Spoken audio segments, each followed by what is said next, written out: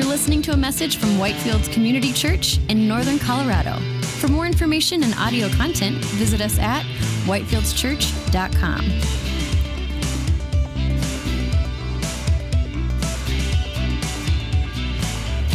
Would you please open with me in your Bibles to the book of 2 Kings, chapter 14. That's 2 Kings, chapter 14. That's where we're studying this morning. You know what we like to do here at Whitefields? We like to go through books of the Bible. So currently we're in a series where we've been studying through the books of 1st and 2nd Kings.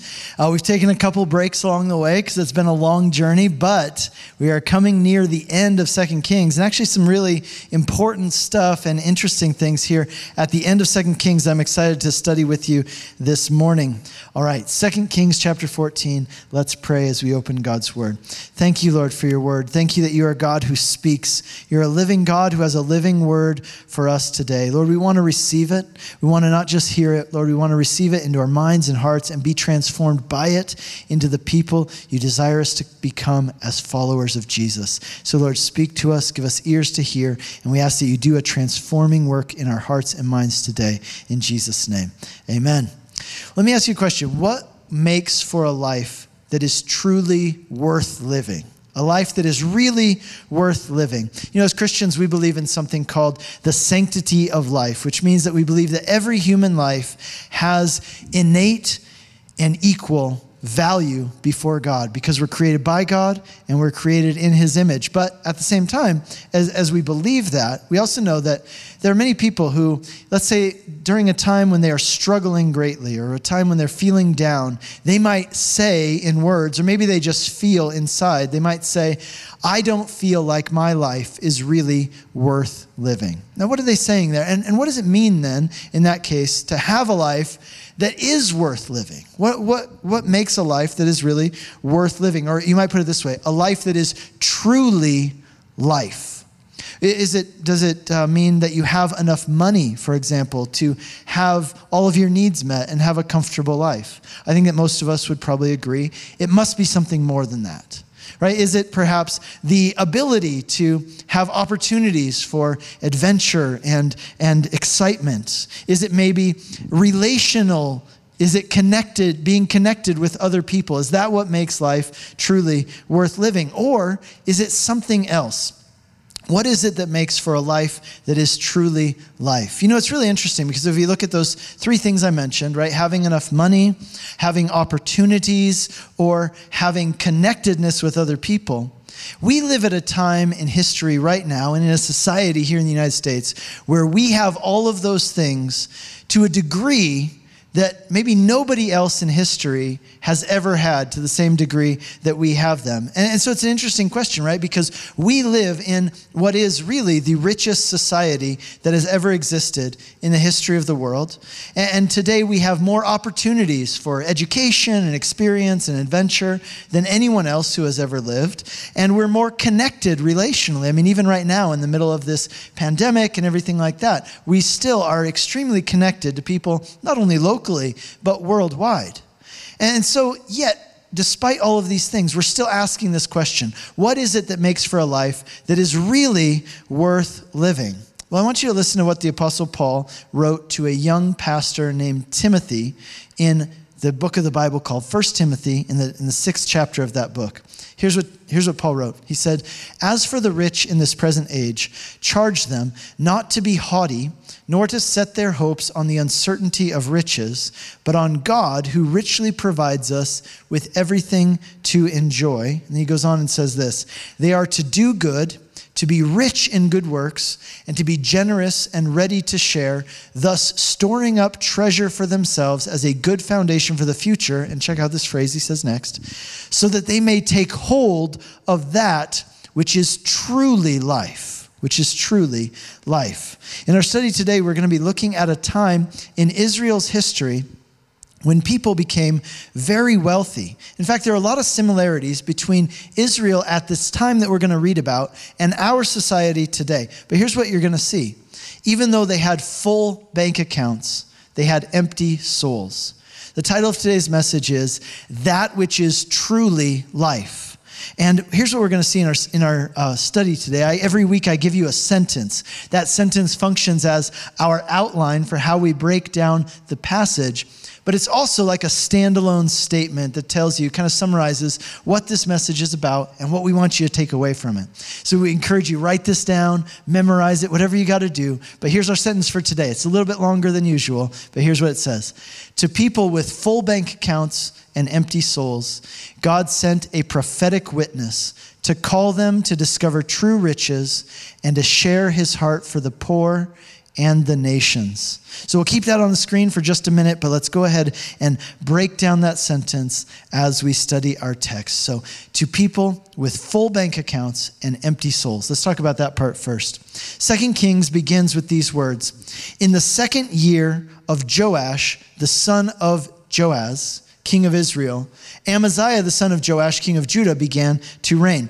Now, as you remember, here in 1st and 2nd Kings, Israel at this time was not a united nation. They were divided into two rival kingdoms. And the books of 1st and 2nd Kings bounce back and forth between talking about the northern kingdom of Israel and the southern kingdom of Judah. Well, here in chapter 14, as we begin, we're looking at one of the kings here in the beginning of the chapter of the southern kingdom of Judah. And his name was Amaziah. Amaziah became king when he was 25 years old, we read there. And in the first few verses of the chapter 14, we're told that overall Amaziah was a pretty good king.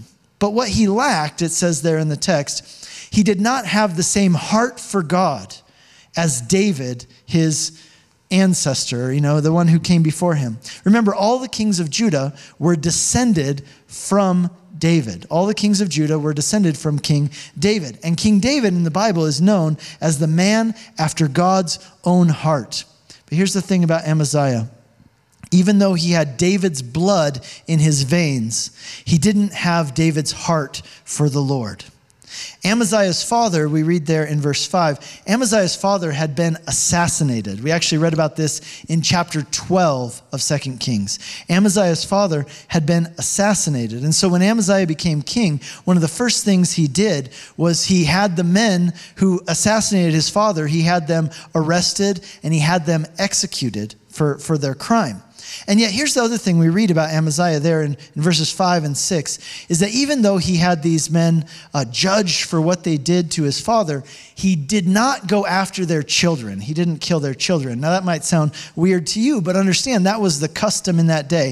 If somebody hurt your family, you didn't only seek justice, you would seek revenge. And one of the ways that people sought revenge was not only executing the person who committed the crime, but also executing their children. Now that was forbidden, by the way, by the law of Moses, which we're told there in verse 6 of chapter 14, that Amaziah, by not seeking revenge and going after the children of the people who assassinated his father, he was keeping the law of Moses. And it quotes there, if you're curious, that quote comes from Deuteronomy chapter 4, verse 16. Deuteronomy 4:16.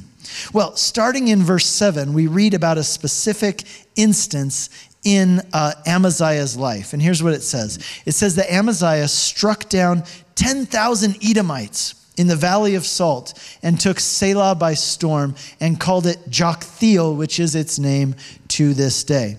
Now, historically, the land of Edom is in modern day Jordan, which is to the east of Israel, right? It's on the other side of the Jordan River and the Dead Sea, just to the east of Israel. Now, the country of Edom, the territory of Edom, had historically belonged to, been under the sovereignty and the rule of the kingdom of Judah. But we read in chapter 8 of 2 Kings, chapter 8, verses 20 through 22, we read about how Edom, at this time in their history, they had revolted against Judah and they had declared independence. And so what's happening here is that as Amaziah becomes king of Judah, he says, I'm going to go and I'm going to take back that part of Edom that should belong to Judah that they took from us when they declared independence. Now, what's interesting about 1st and 2nd Kings is that the books of 1st and 2nd Chronicles tell us a lot of the same stories, but sometimes they give us a few extra details, which can be helpful as you read. So I encourage you, be comparing 1st and 2nd Kings with 1st and 2nd Chronicles as we read along. This story is a good example of that. You can read the same story with a lot more detail in 2nd Chronicles chapter 25. It tells us some very important things, actually, but the one thing I want to focus on for right now is it tells us in 2 Chronicles 25, verse 5, that Amaziah put together this army to go attack Edom, and it was an army of 300,000 soldiers. Now understand, 300,000 soldiers, that is a massive army. Just to give you some context, the army of Canada is 42,000 soldiers, right? 42,000 soldiers. Maybe you say, oh, that's just Canada. Well, listen, the army of Germany has 64,000 soldiers, right? So understand, an army of 300,000 soldiers is a huge army, especially in the ancient world. So Amaziah's got this massive army, and he goes down to Edom, and they just walk all over him. They just walk in, slaughter him, and they take back this city, Joktheel, which, just if you're interested, this is interesting. A lot of people believe that this city, Joktheel, is what is now known today as the rock city of Petra. Now, we don't know that for sure, but that is what many scholars believe. But listen, you can imagine that Amaziah, he is just, he's a new king. He's asserting himself. He's got this giant army. He just walked in and took back this city from Edom and made it part of Judah again. You can imagine he's feeling pretty confident. He's pretty pumped up. He's pretty excited. He's got this humongous army. And so look what he does now in verse 8. He's kind of getting a little bit full of himself, maybe even a little bit cocky. And here's what it says. It says, verse 8, then Amaziah sent messengers to Jehoash, king of Israel, saying, come, let us look one another in the face. Now you might say, what a polite person, right? He wants to go and look him in the face, maybe have a coffee, get to know each other, maybe hug a little bit. That's not at all what's going on here. Some of your translations, if you're reading a different translation than mine, your translation of the Bible might say, he said that he wanted to go down there and he said, let us face one another in battle. That's actually the idea of this sentence. Let us see each other face to face. He's not inviting him to get to know one another at all. He's picking a fight.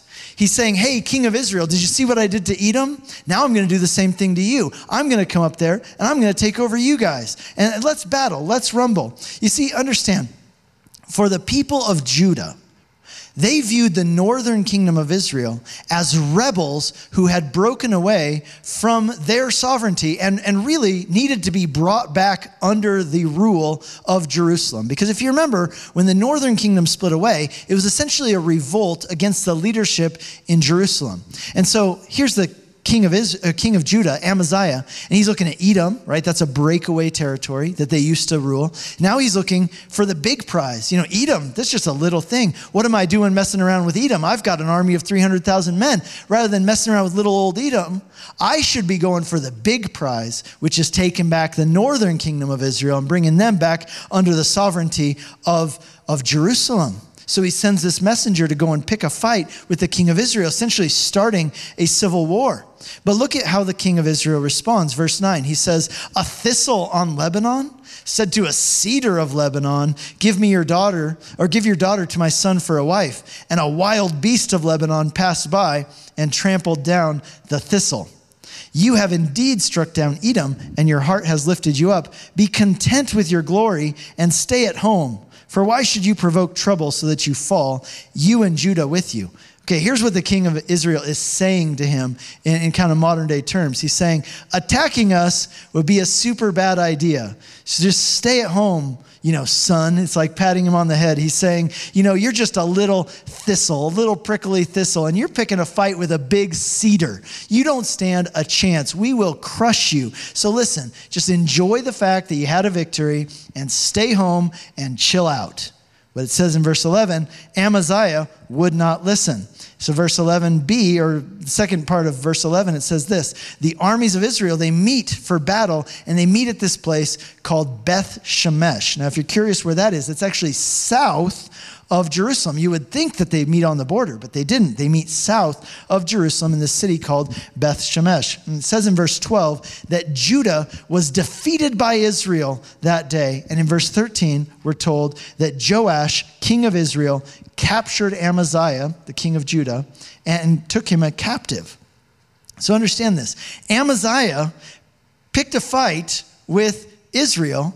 Israel comes down, they fight. Not only does he lose the battle, but they take him captive. Now understand, what that means is that this was essentially a civil war. The guy from Judah, Amaziah, he was trying to take over the northern kingdom of Israel, but now he's lost the battle. They've taken him captive. If the people of Israel wanted to, they could easily maybe execute the king of Judah, and they could easily take over all of Judah and put that under their control. So he's essentially lost this entire civil war in one battle.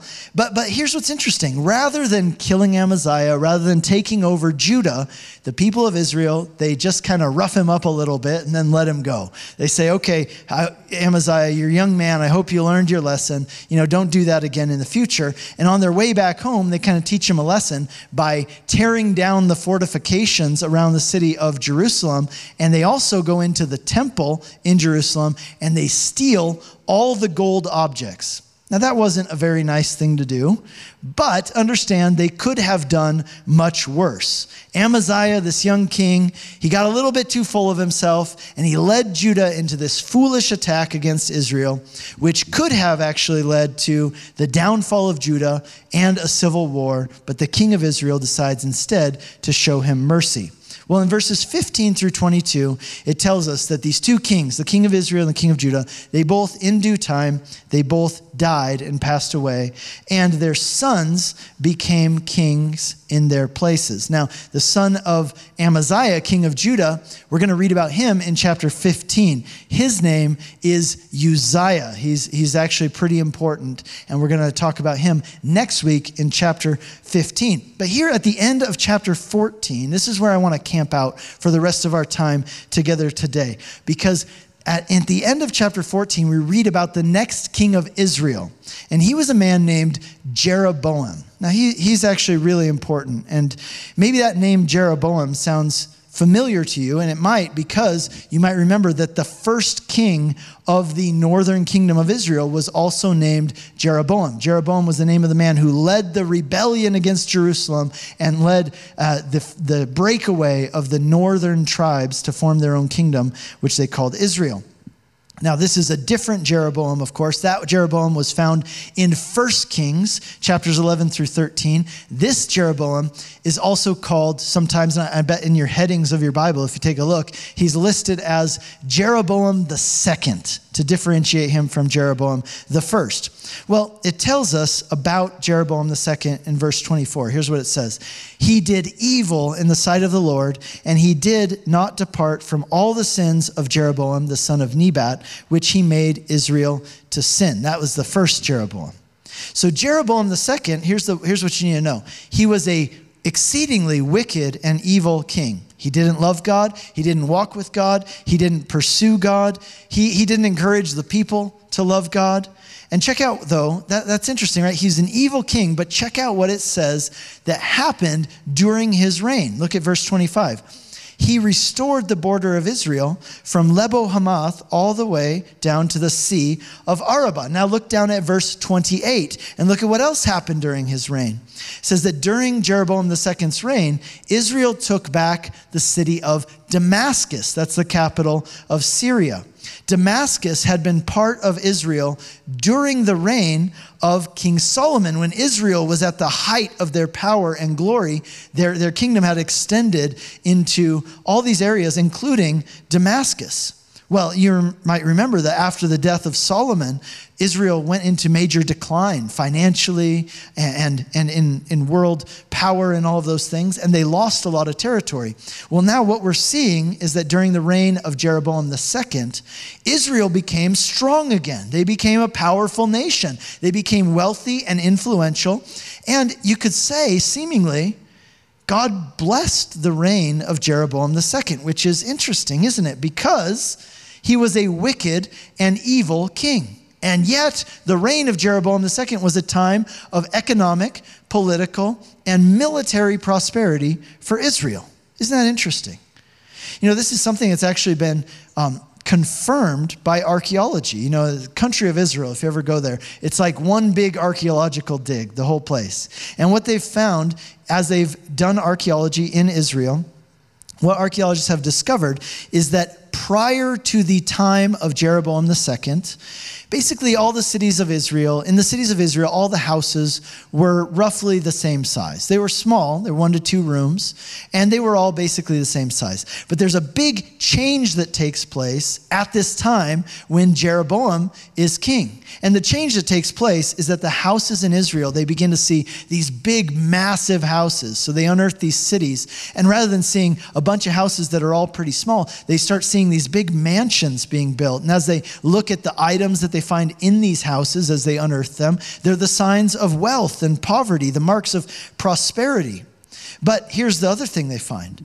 Alongside these big mansions in these cities from the time of Jeroboam II, they also find entire neighborhoods with very small, crowded houses, which are even smaller than the houses which existed in the generations before Jeroboam II. So do you understand what that means? What it means is that while most of the people in Israel at this time became wealthy, the poor in Israel became even poorer than they had been before.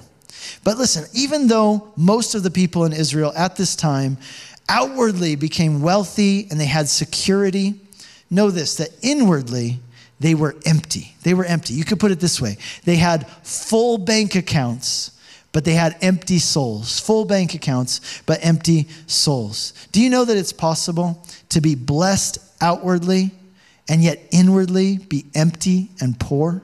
It's possible. Jesus told a parable about this once, in a parable called the parable of the rich fool. It's found in Luke chapter 12, and I just want to read it to you real fast. Luke chapter 12, starting in verse 15, it says this, "And he," that's Jesus, "said to them, 'Take care and be on your guard against all covetousness, for one's life does not consist in the abundance of his possessions.' And he told them a parable saying, 'The land of a rich man produced plentifully. And he thought to himself, what shall I do? For I have nowhere to store my crops. And he said, I'll do this. I'll tear down my barns and I'll build larger ones. And there I will store all my grain and my goods.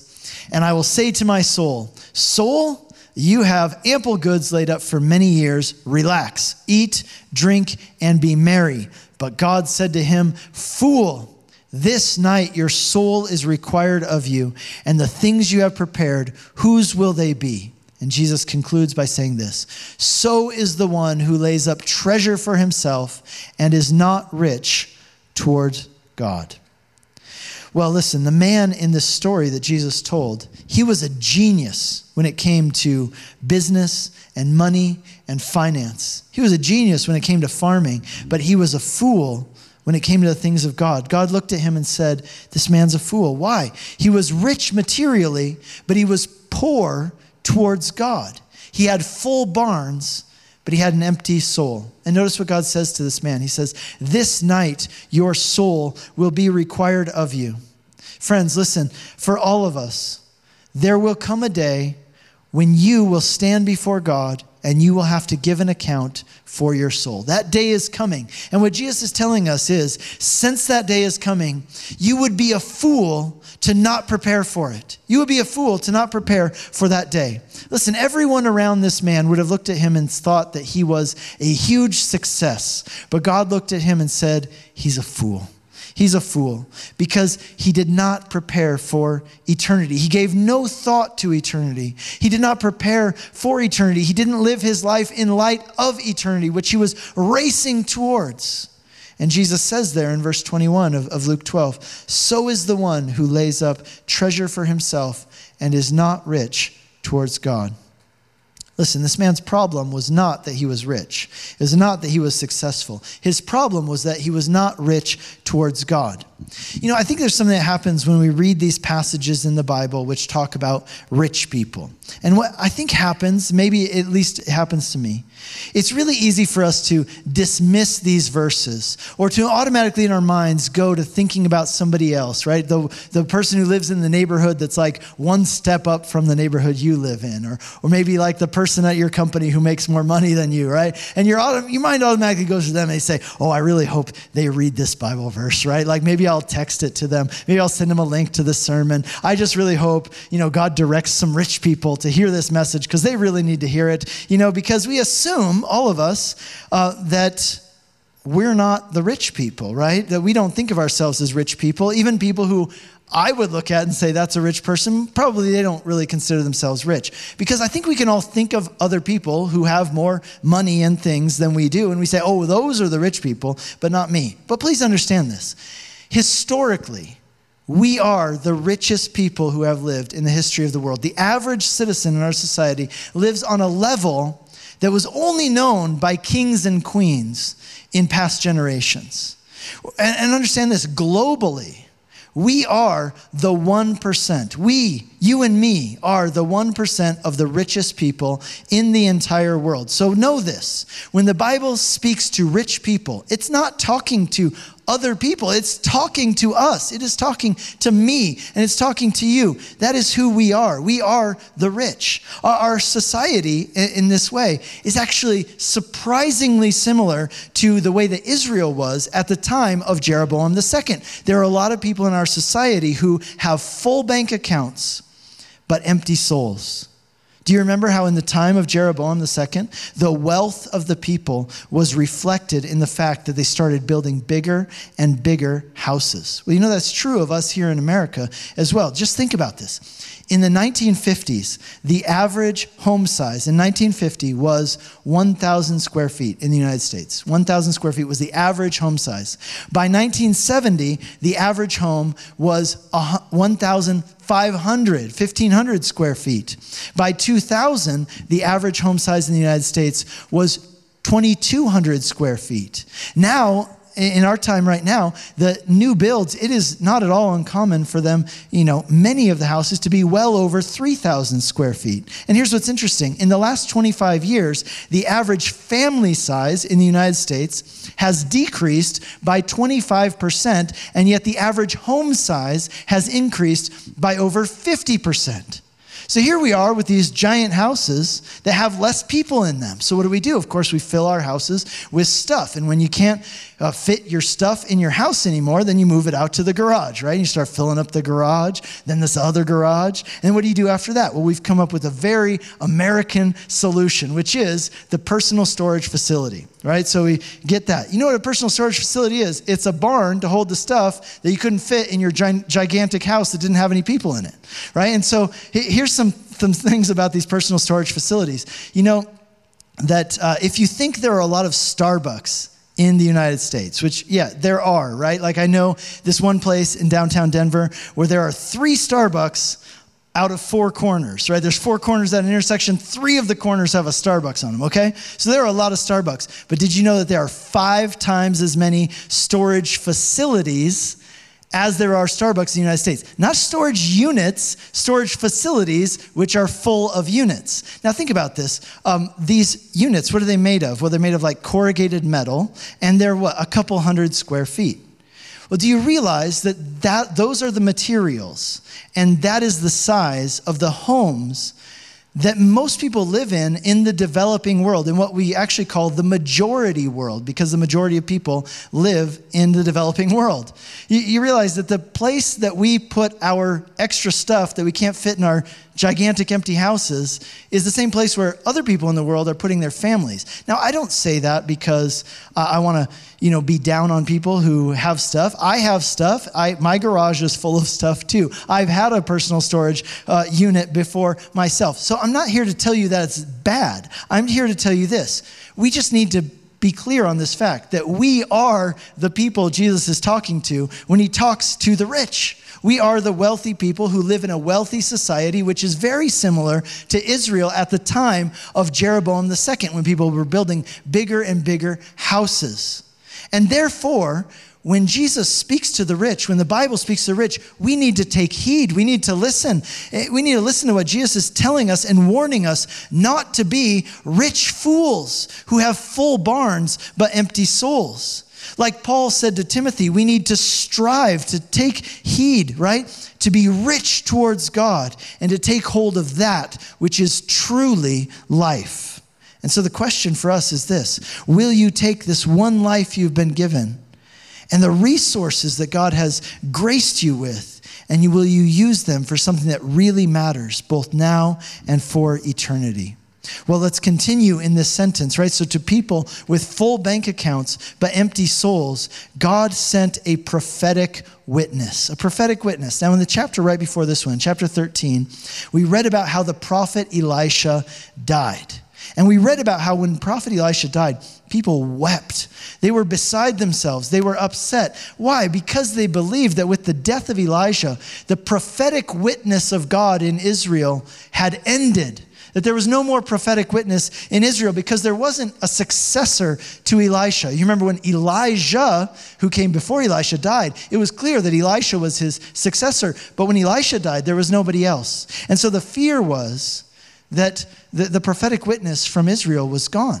And what the prophetic witness represented was that God had not given up on Israel, that he still was speaking to them, that he was still working in Israel. And so when Elisha died, there was this sense of, oh no, right? The prophetic witness is gone. It was as if God had left them as orphans. Without Elisha around, they wondered, who will fill that prophetic role? Who will speak God's word into our lives? Who will speak truth to power? Who will pastor our people?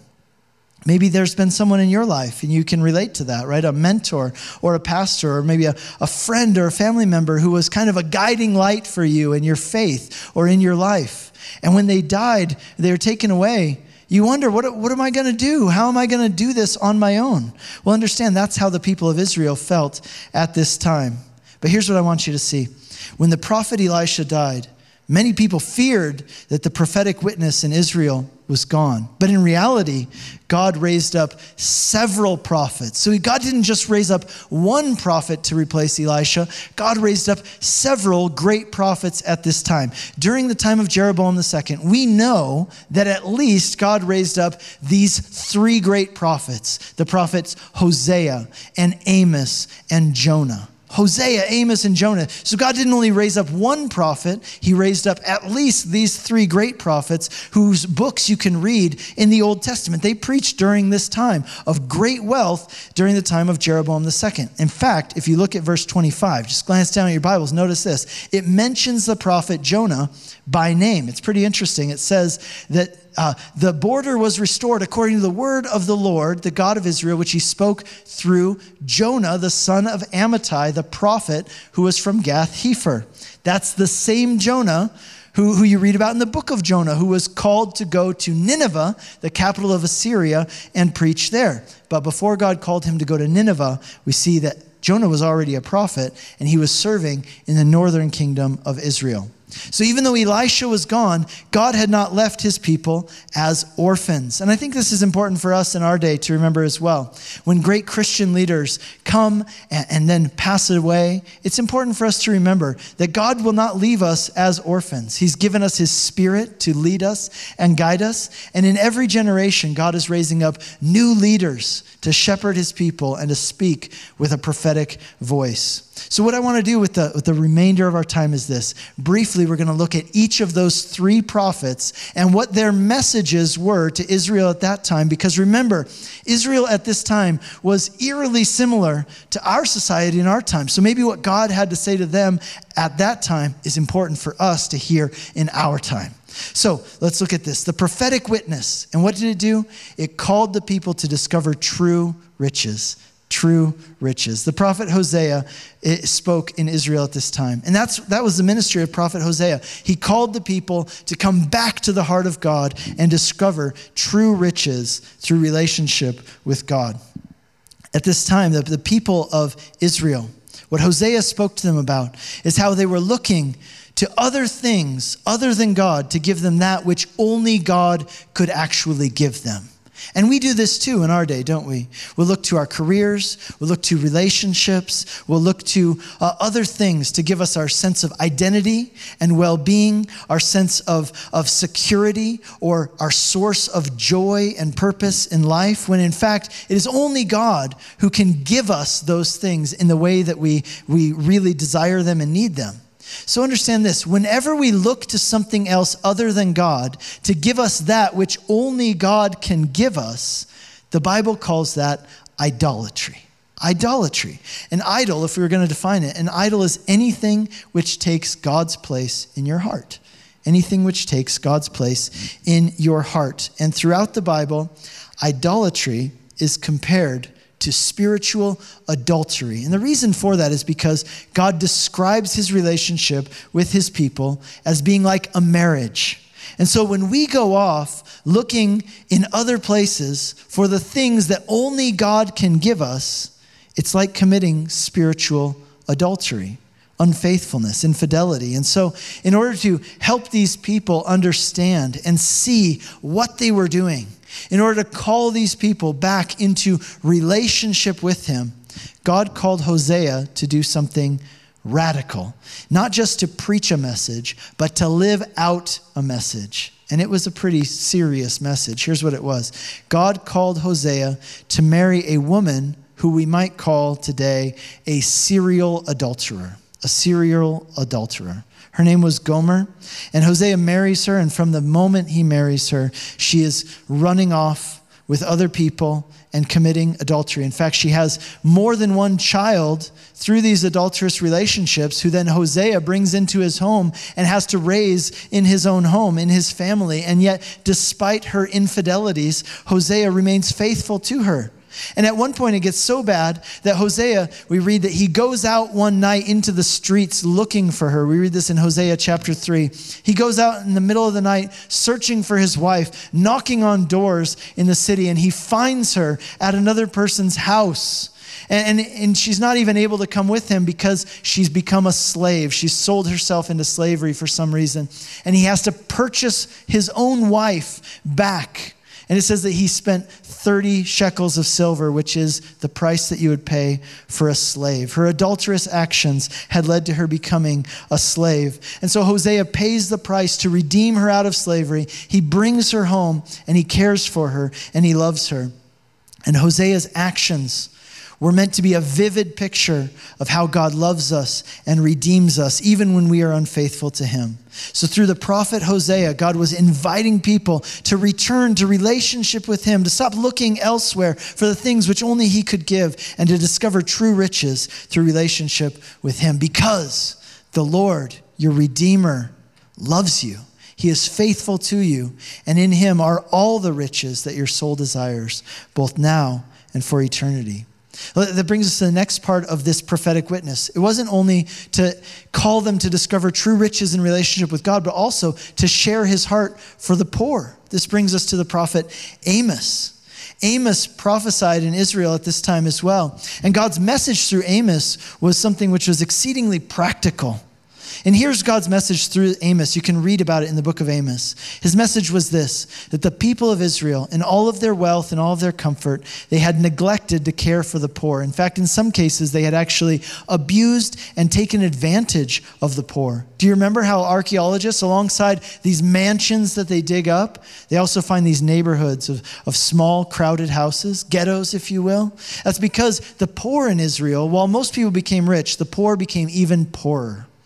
And in Amos chapter 4, God literally calls the people fat cows. He says, you fat cows, the only thing you care about is taking care of yourselves, making yourselves fatter, while other people are suffering who live in the same city as you. Why don't you have concern for other people? And in Amos chapter 5, God tells them, your worship, he says, when you come and make sacrifices, when you sing songs, it is despicable to me that you come into the sanctuary and then you leave and you treat other people the way that you treat them.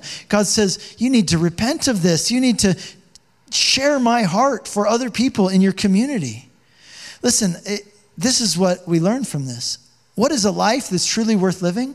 Well, it begins with finding riches through relationship with God, but it also includes having a life that isn't just about serving yourself and fattening yourself up like a cow, like we read there in Amos chapter 4. It includes sharing God's heart for other people and actively seeking out ways to be God's hands and feet in the world and in our communities. I was reading a book this week and it said something interesting. Here's what it said, that psychologists have identified that one of the root causes of anxiety and depression is something they call obsessive self-rumination. Obsessive self-rumination is one of the leading causes of anxiety and depression. Now, what does that mean? Well, to be obsessively self-ruminating, it just literally means that you are consumed with thoughts about yourself. You are obsessed with your own needs and wants and desires. When you're thinking, it's about you, in other words. And what these secular scientists are saying is that they're saying something that the Bible has known all along and been telling us all along, is that if you really want to have true joy, you need to get your eyes off of yourself. And rather than obsessive self-rumination, God calls us to join him on his mission in the world, to care about and to serve others who can give us nothing in return.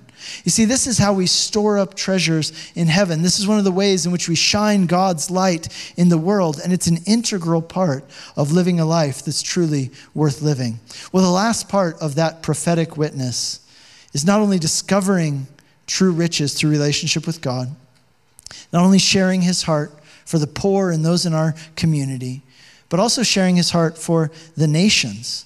The prophet Jonah was called at this time to go and preach to the people of Nineveh, the capital of Assyria. And God's message for those people was that if they would repent of their evil ways, God would show them mercy.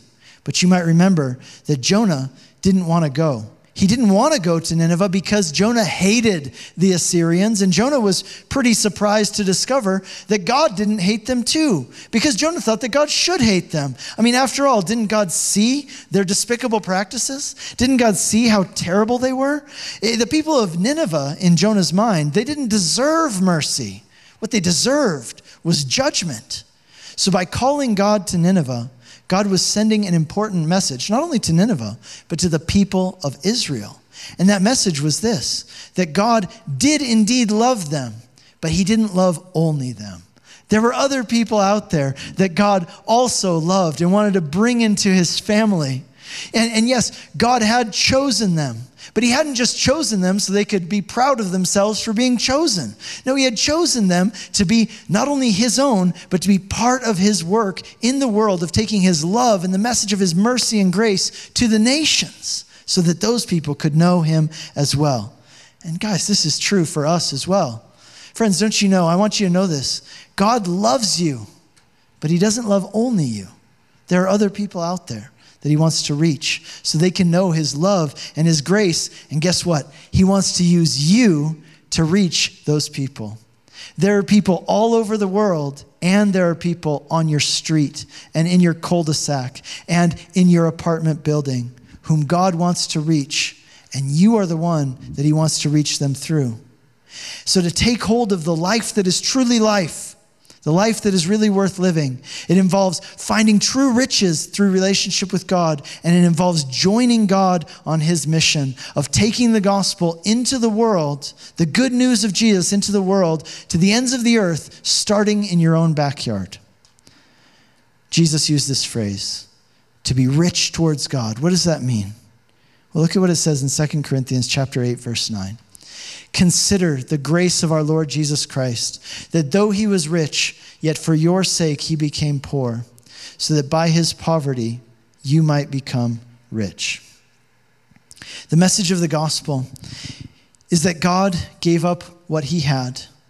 He gave up the glories and the comforts of heaven in order to become one of us in the person of Jesus Christ. And on the cross, he paid our debt, the debt that you had accumulated before God by your sins, by your shortcomings, by your mistakes. That debt was so great that you could never, ever be able to pay it on your own. And yet he came to us. And on the cross, he paid that debt to set us free. He took the judgment that you deserved, that I deserved, so that our debt before God could be forgiven and wiped away. But that's not all that he did. Not only did Jesus pay your debt, but he also accounted his righteousness to you. Understand what that means, accounting his righteousness. It would be like if the richest person in the world transferred all of the funds from their bank account into your bank account. In an instant, not only would you have the capital to pay off all of your debts, but you would have inexhaustible riches. That is what is offered to you in Christ Jesus. And the way to be rich towards God is to receive this gift of his grace by faith, by trusting in and clinging to and relying on Jesus Christ and what he did for you on the cross. The way to take hold of the life that is truly life begins with finding those true riches in him, but it also involves sharing God's heart for others and actively engaging in his mission in the world to bring love and truth to those right here in our community and to the ends of the earth. You've been listening to a message from Whitefields Community Church in Northern Colorado. For more information and audio content, visit us at whitefieldschurch.com.